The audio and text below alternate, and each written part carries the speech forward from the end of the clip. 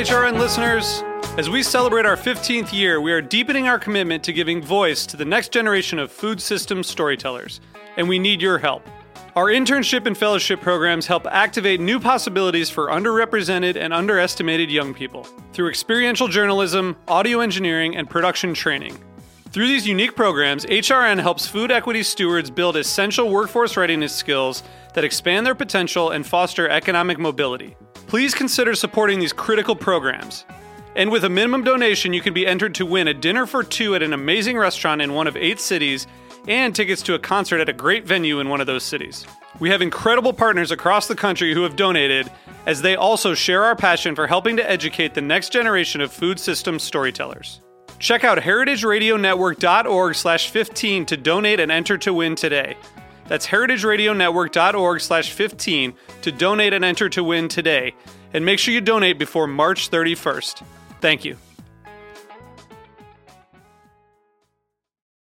Today's program was brought to you by Copper & Kings, pure copper pot-distilled American brandy aged in Kentucky bourbon barrels.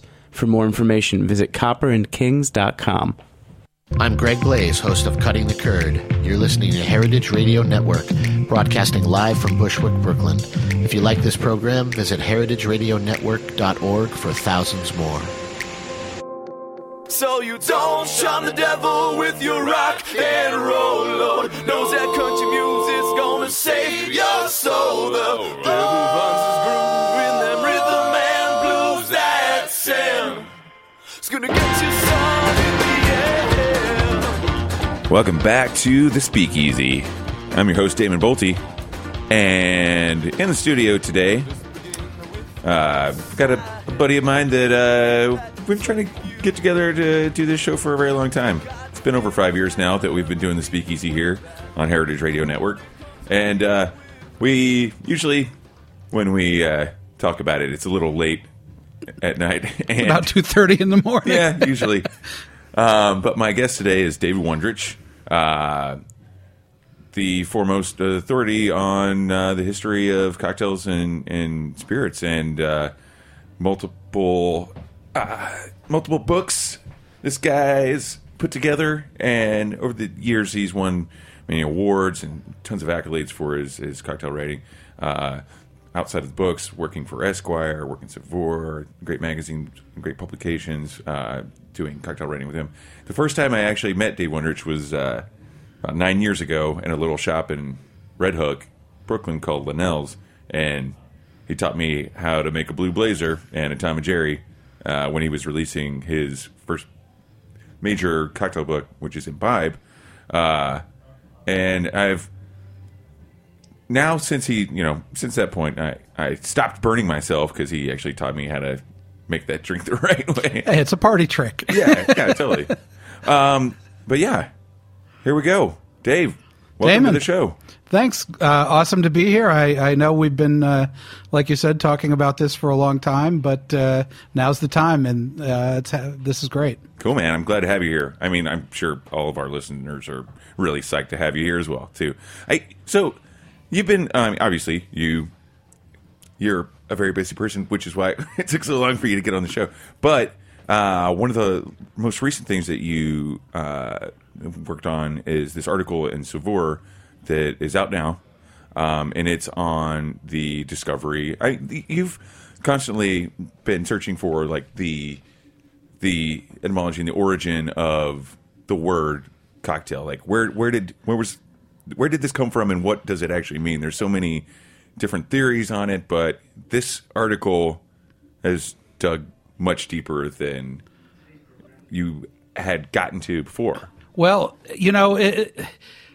history is always it's an evolving process, and sometimes that's really frustrating. You think you know something, and then because it depends on your evidence, it's like anything else. You got to change the history once you got different evidence, and with the history of the cocktail, it's no different. Evidence keeps coming up, and it keeps making me change my story. And for me, it seems it's better to change the story than to just stick with something you said just because you said it. I mean, Right. that doesn't make any sense.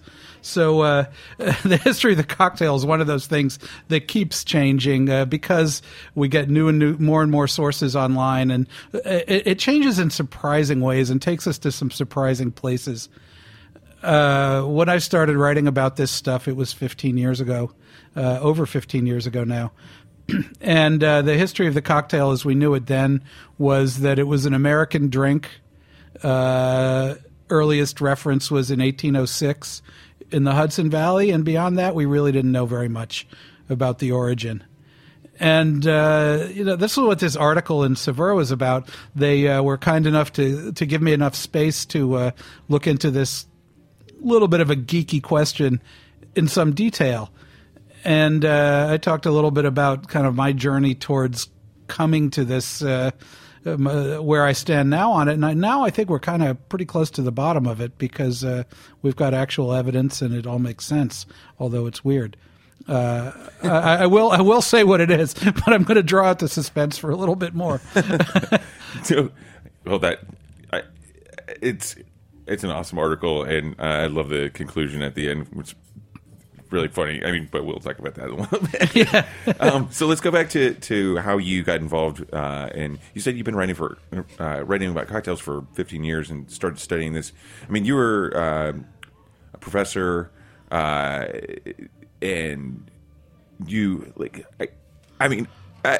I know that all of my teachers drank a lot, so I'm pretty sure maybe there was a connection there. But so just give me a rundown on how you got into. I guess I got into this because in a moment of weakness in the late 80s, I went to grad school because I had finally finished college after dropping out for a number of years to play in rock and roll bands, which was fun, but maybe not a great long-term career strategy for me.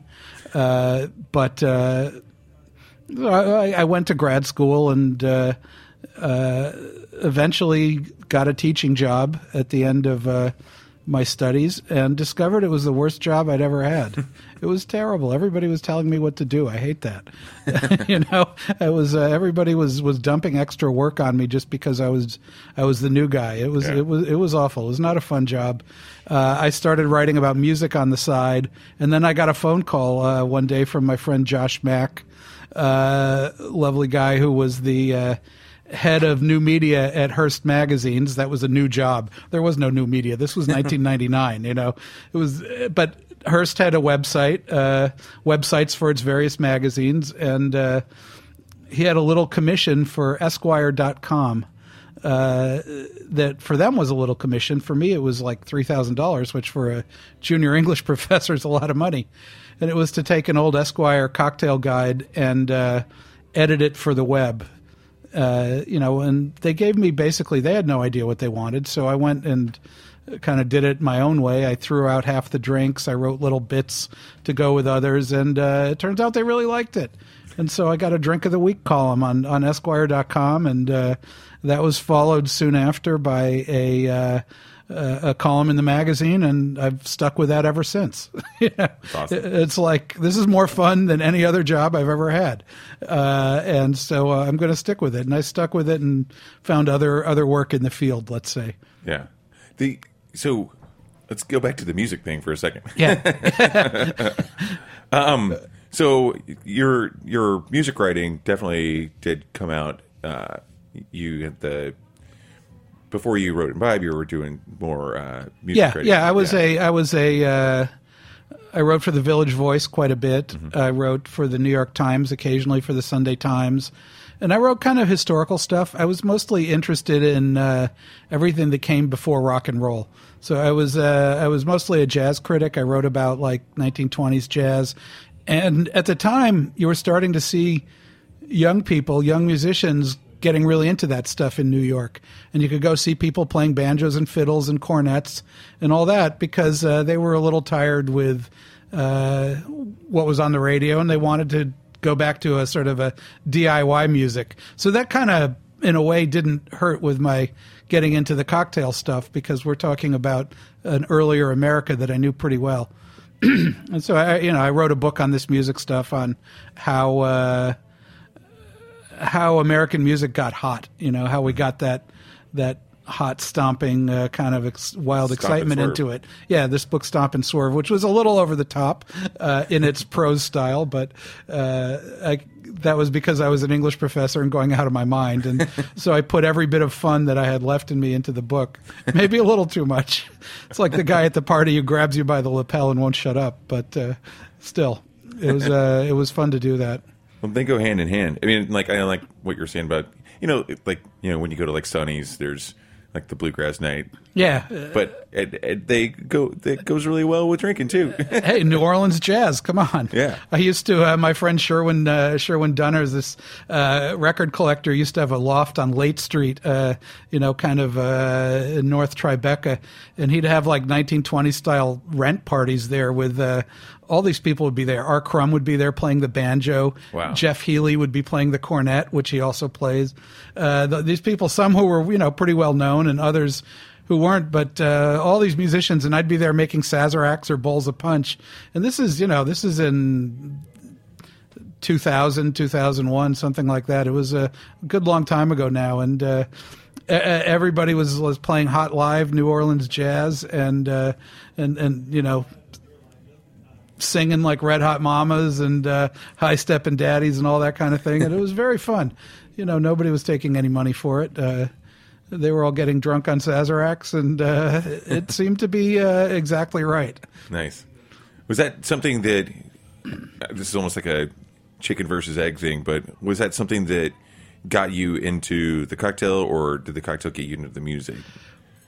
I was doing the music before the cocktail thing, but I'd always liked cocktails. Yeah.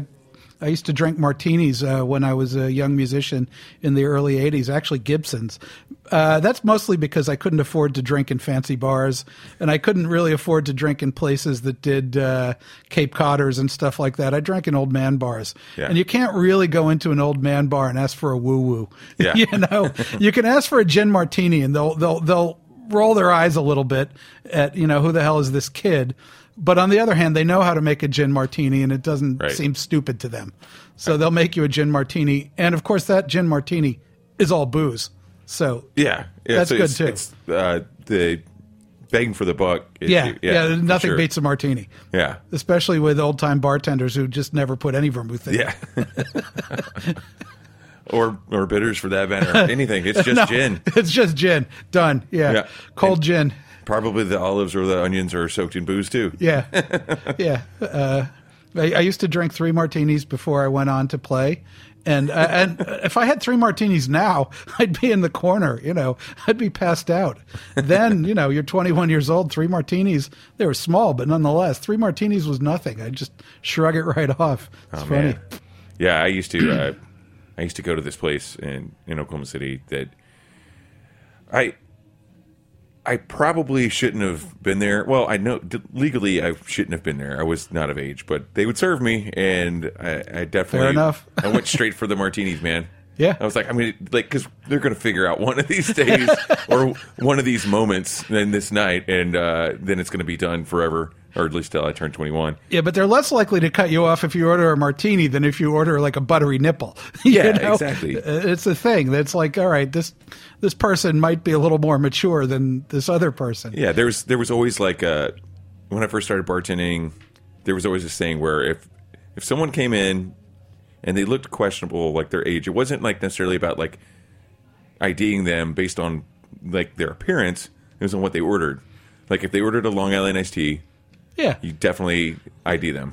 You knew that you were in for trouble. Yeah, exactly. They were out to get hammered. It was like something like a pitcher of margaritas or like a Long Island iced tea. These things that like, all right, this isn't that kind of bar, and that's what you read the room, Yeah. But that's funny. I don't think I ever. I think the closest I would get to anything like that was I probably drink like rum and cokes. I remember drinking rum and cokes a lot, like in my like early 20s, and then eventually went to. I drank a lot of Bloody Marys, But that's a pretty grown-up reasonable. drink. Yeah. I mean, compared to some of the other things, sure. Yeah. I mean, did I have snake bites and mudslides? On occasion, sure. Stuff like that. When you're at TGI Fridays. Yeah, or where, you're at the place and that's what they're making. I mean, Yeah. I'm not going to turn down a drink if that's the drink that's there. You drink a Hurricane when you're at Pat O'Brien's. Yeah, exactly. I mean, is it the best drink ever? No. But it's the it's the wine of the country, as they say. It's just like going to the daiquiri stands when you're in New Orleans, getting a giant frozen daiquiri that's not really a daiquiri. No. But you have to do it. It's a rite of passage. Yeah, it's exactly. and it's something you have to do at least once while you're down at Tales of the Cocktail. Yeah.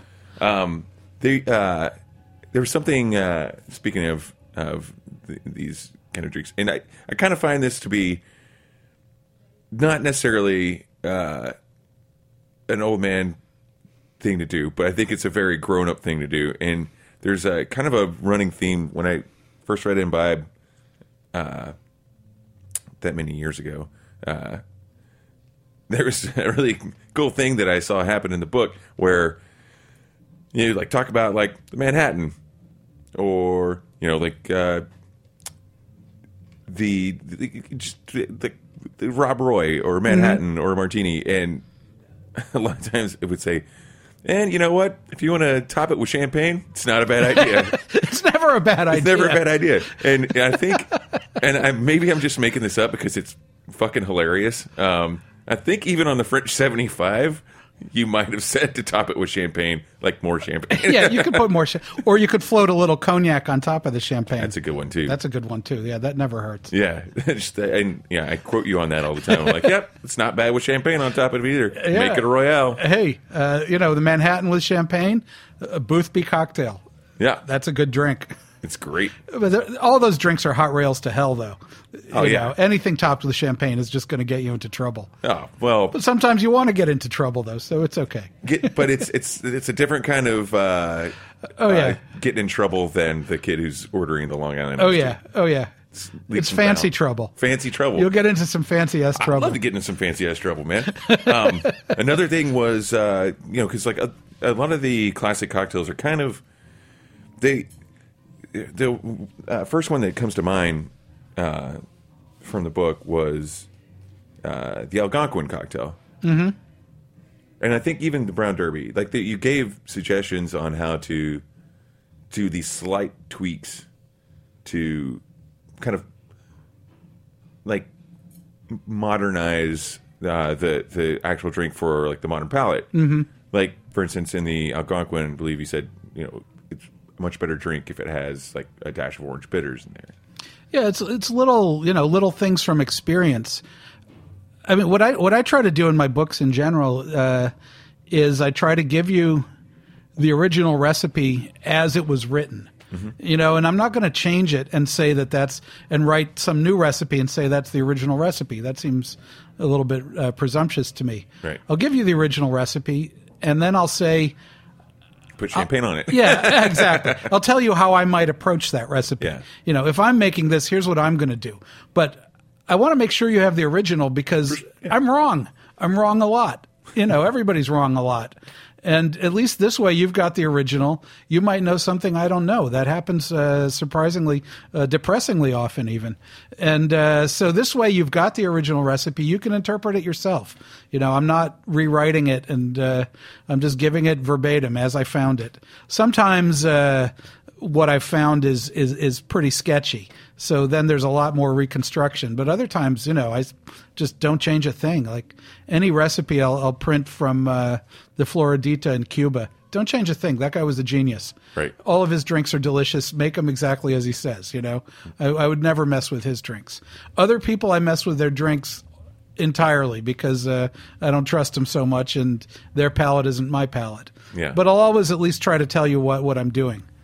Yeah, I mean that's something that we deal with behind the bar all the time. It's if someone orders a margarita without Cointreau or simple, they just want tequila and lime shaken. It doesn't matter what you say to them. Yeah, it's their drink, and that's what they drink. For so long, we would like tell people like, no, you can't have your Manhattan shaken. At the end of the day, I could spend like 20 minutes describing to someone why this is wrong, but it's not going to make them any happier. No.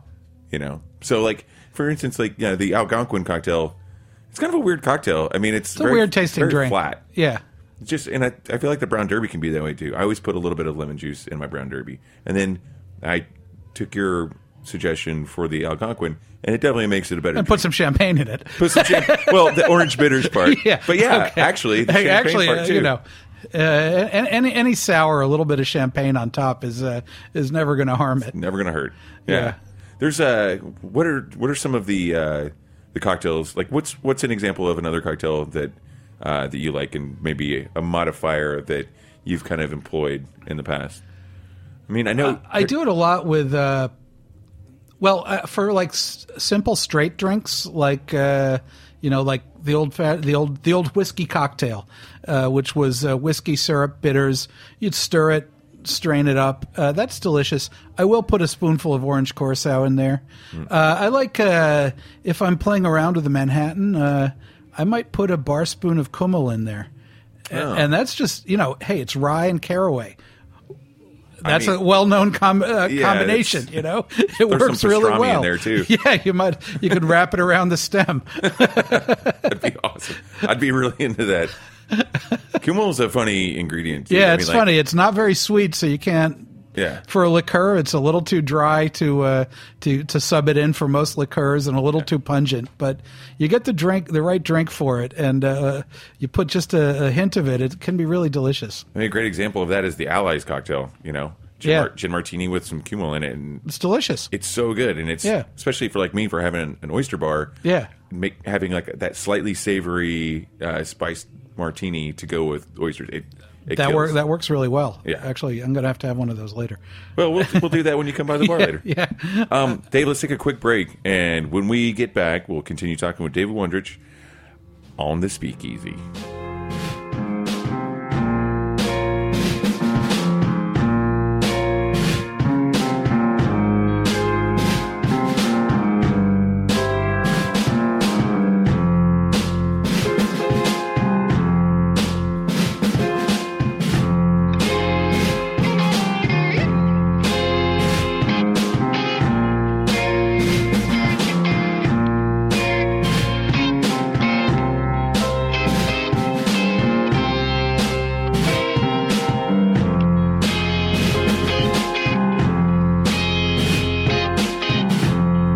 Hey, what's up? This is Jack Inslee, the executive producer of Heritage Radio Network, also the host of Full Service Radio, and I want to talk to you about brandy. I was lucky enough to visit Louisville, and we all know Kentucky is whiskey territory. However, the best thing I had to drink was brandy. I got to visit Copper and King's distillery, and they make pure copper pot distilled American brandy aged in Kentucky bourbon barrels, matured with rock and roll.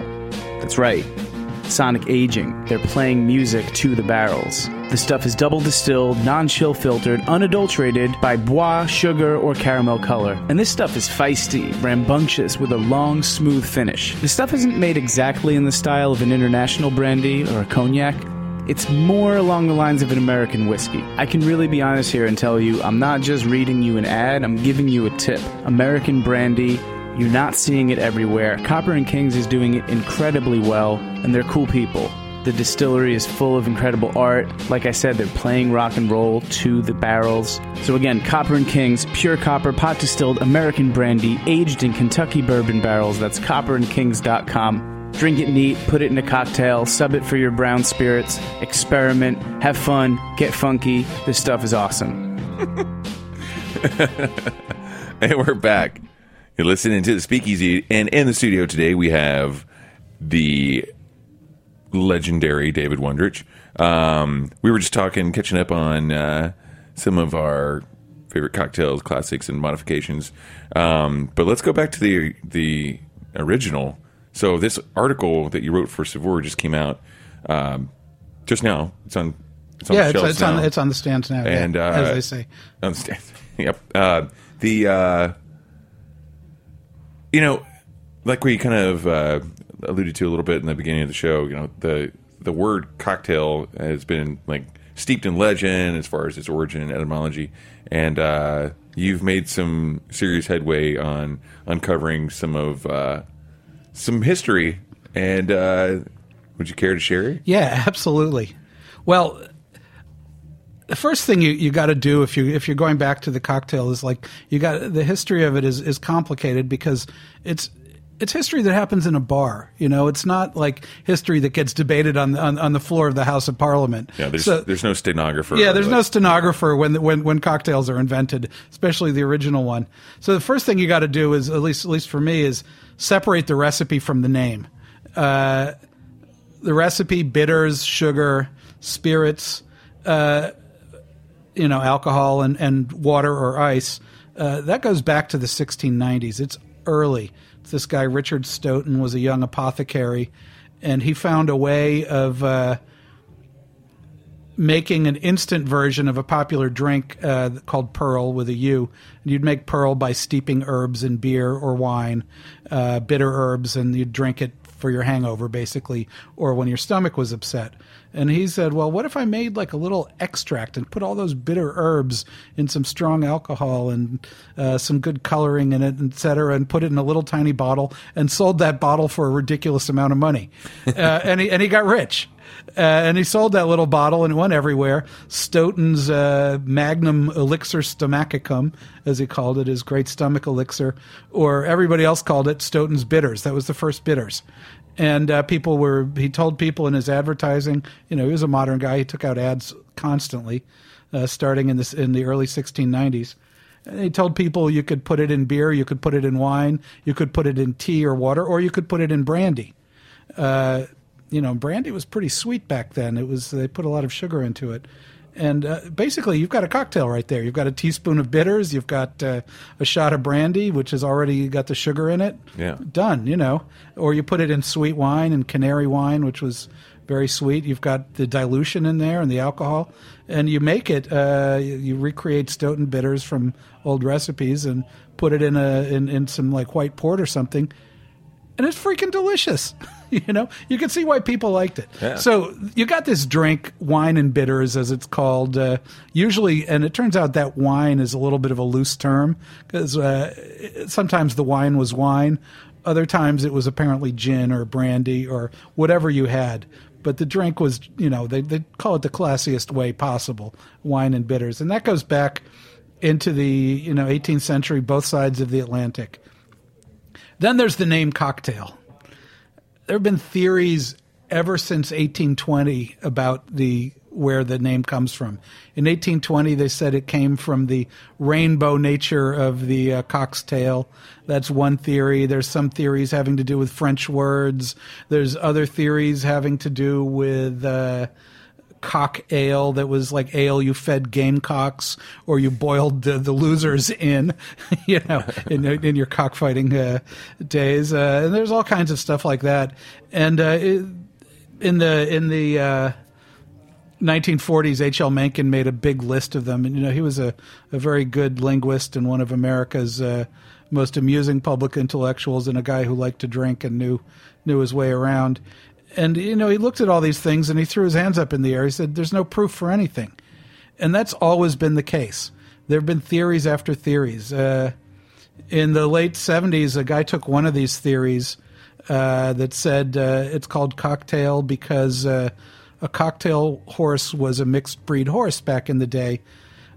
Because mixed breed horses you used for work and you would cut most of their tail. You'd dock their tails so that they wouldn't have a long tail that got caught in the wagon traces that the horse you were using to guide the horse, and so that was a working horse, and its tail would cock up because most of it was cut off. What was left would stick up in the air, and this guy in 1978 came up with that theory that because a cocktail horse was a mixed breed horse. Mixy, that's it's a mixed breed drink with two different drinks in it. Now, I came up with that theory myself in 1997. I didn't know about this guy's coming up with it, which again, you're never original in this world. But and I put that in Imbibe, and then suddenly. As soon as the book was in print, not much longer, Jared Brown and Anastasia Miller in London, two very good cocktail researchers, found this weird little note in a London newspaper saying cocktail, naming it as a drink, and saying it's vulgarly known as ginger. And that kind of blew my mind because I knew about ginger and cocking tails up because it used to be a part of horse racing, or horse trading rather, that if your horse was a little old and a little droopy, before the buyer would show up, you might lift up its tail and shove a little knob of ginger into its butt, and that would make the horse jump around real nice and look like a frisky young lad. and this was in a famous slang dictionary that I've always had lying around since my early 20s, the Dictionary of the Vulgar Tongue, which is just a very, very amusing book if you ever have a few minutes and want more synonyms for drunk. Admiral of the Narrow Seas. That means a drunk. God knows why. But anyway, so this guy talked about this process. And the amazing thing this time was I found actual evidence that ties this practice to the actual cocktail, the drink. And, there are newspaper little bits from the English newspapers in the 1790s talking about ginger and cayenne pepper being taken as cocktail to for people to perk them up, and also how that cocktail term among the sporty crew got to mean anything you took as an eye opener or something to perk you up. And suddenly that brings us to our cocktail, which was always a morning drink. It was an eye opener. It was a corpse reviver. It was a cocktail, something to get you to cock your tail up in the morning and face the day. And suddenly, it's like all these little pieces suddenly fell into place with actual evidence to back it up, which is crazy because that never happens with stuff this old. We don't know the origin of anything, really. There are only a few cocktails know their fathers, so to speak. Yeah.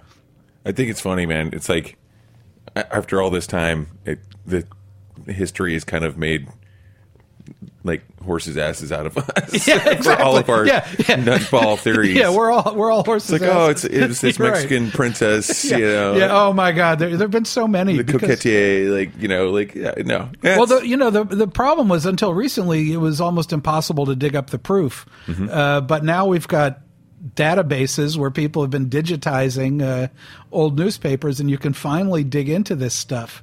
And until now, we just didn't. You'd have to do it in real time. You'd have to go and either read the paper, every line, and reading old papers. How many issues could you get through in a day? Right. 3, 4. Yeah. I mean, this is never on in large type on page 1. Right. It's always on page 14 in a 2-line item. Yeah. It's like, oh man, it's very hard to dig up by traditional means. I mean, you've had plenty of practice doing that. I mean, first with Imbibe, and then, I mean, I'm sure like a lot of this direction probably came from when you were writing Punch, because Punch goes really deep, further into the past.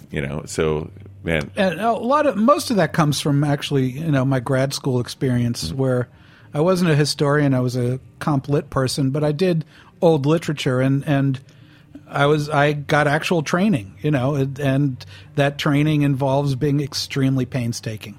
It's really slow, Everything is slow. You got to check every single thing. Just check, look it up. Even if it's one little footnote, spend a couple days on it if that's what it takes. Mm-hmm. That's the only way, and that's how you finally get into a position where you know something, because it's never where you first look. That's where the real information, where it comes in, is once you're turning over every little rock.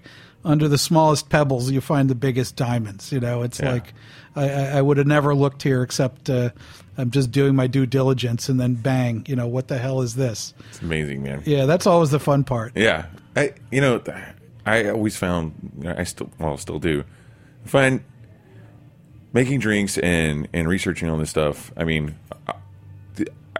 my research is reading your books. Like, you've done the actual research, but like But it's something that really attracted me to making cocktails in the first place is the fact that you can never actually know it all. Yeah. There's always more to learn. There's always more reading to be done, more searching, more learning from other bartenders and just people like yourself, and it keeps everything extremely interesting. It's an interesting topic to begin with. It is. But it's great that you'll never know it all. Yeah, I mean, for me, I look on the other side of it, coming from the kind of the embassy to bartenders from the library, I learned so much from bartenders, from watching people like you work and multitask and be cool under pressure, and that to me is just always impressive as hell. I've learned more life lessons from bartenders than from any academic I know, with almost no exception. It's really for me, it's just been a lifesaver to get out of academia and into something where people are actually working with their hands and interacting with people and being social and making people happy rather than sitting and bickering among themselves. It's a pleasure for me to write my books for bartenders largely. I mean, it's for the general public, but with a lot of extra bartender stuff put in there because I love bartenders. And every once in a while I get behind the bar and then I realize how hard that job is. It's underappreciated. I mean, you've got to be a systems engineer. Yeah. And that takes a lot of intelligence and a lot of speed and quick wit to do the job well. And that just always impresses the hell out of me.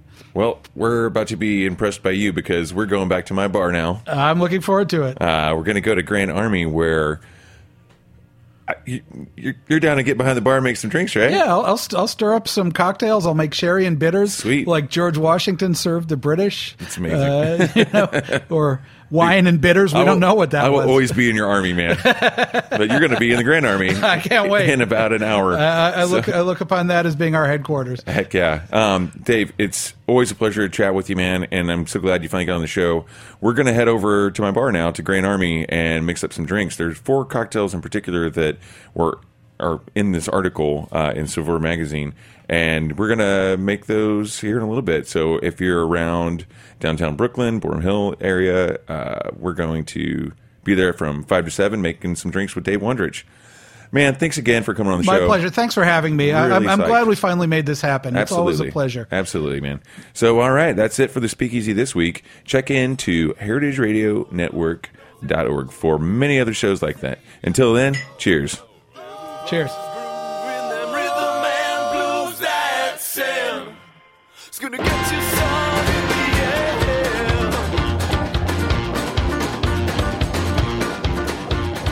Thanks for listening to this program on heritageradionetwork.org. You can find all of our archive programs on our website or as podcasts in the iTunes store by searching Heritage Radio Network. You can like us on Facebook and follow us on Twitter at @heritage_radio. You can email us questions anytime at info@heritageradionetwork.org. Heritage Radio Network is a 501c3 non-profit. To donate and become a member, visit our website today. Thanks for listening.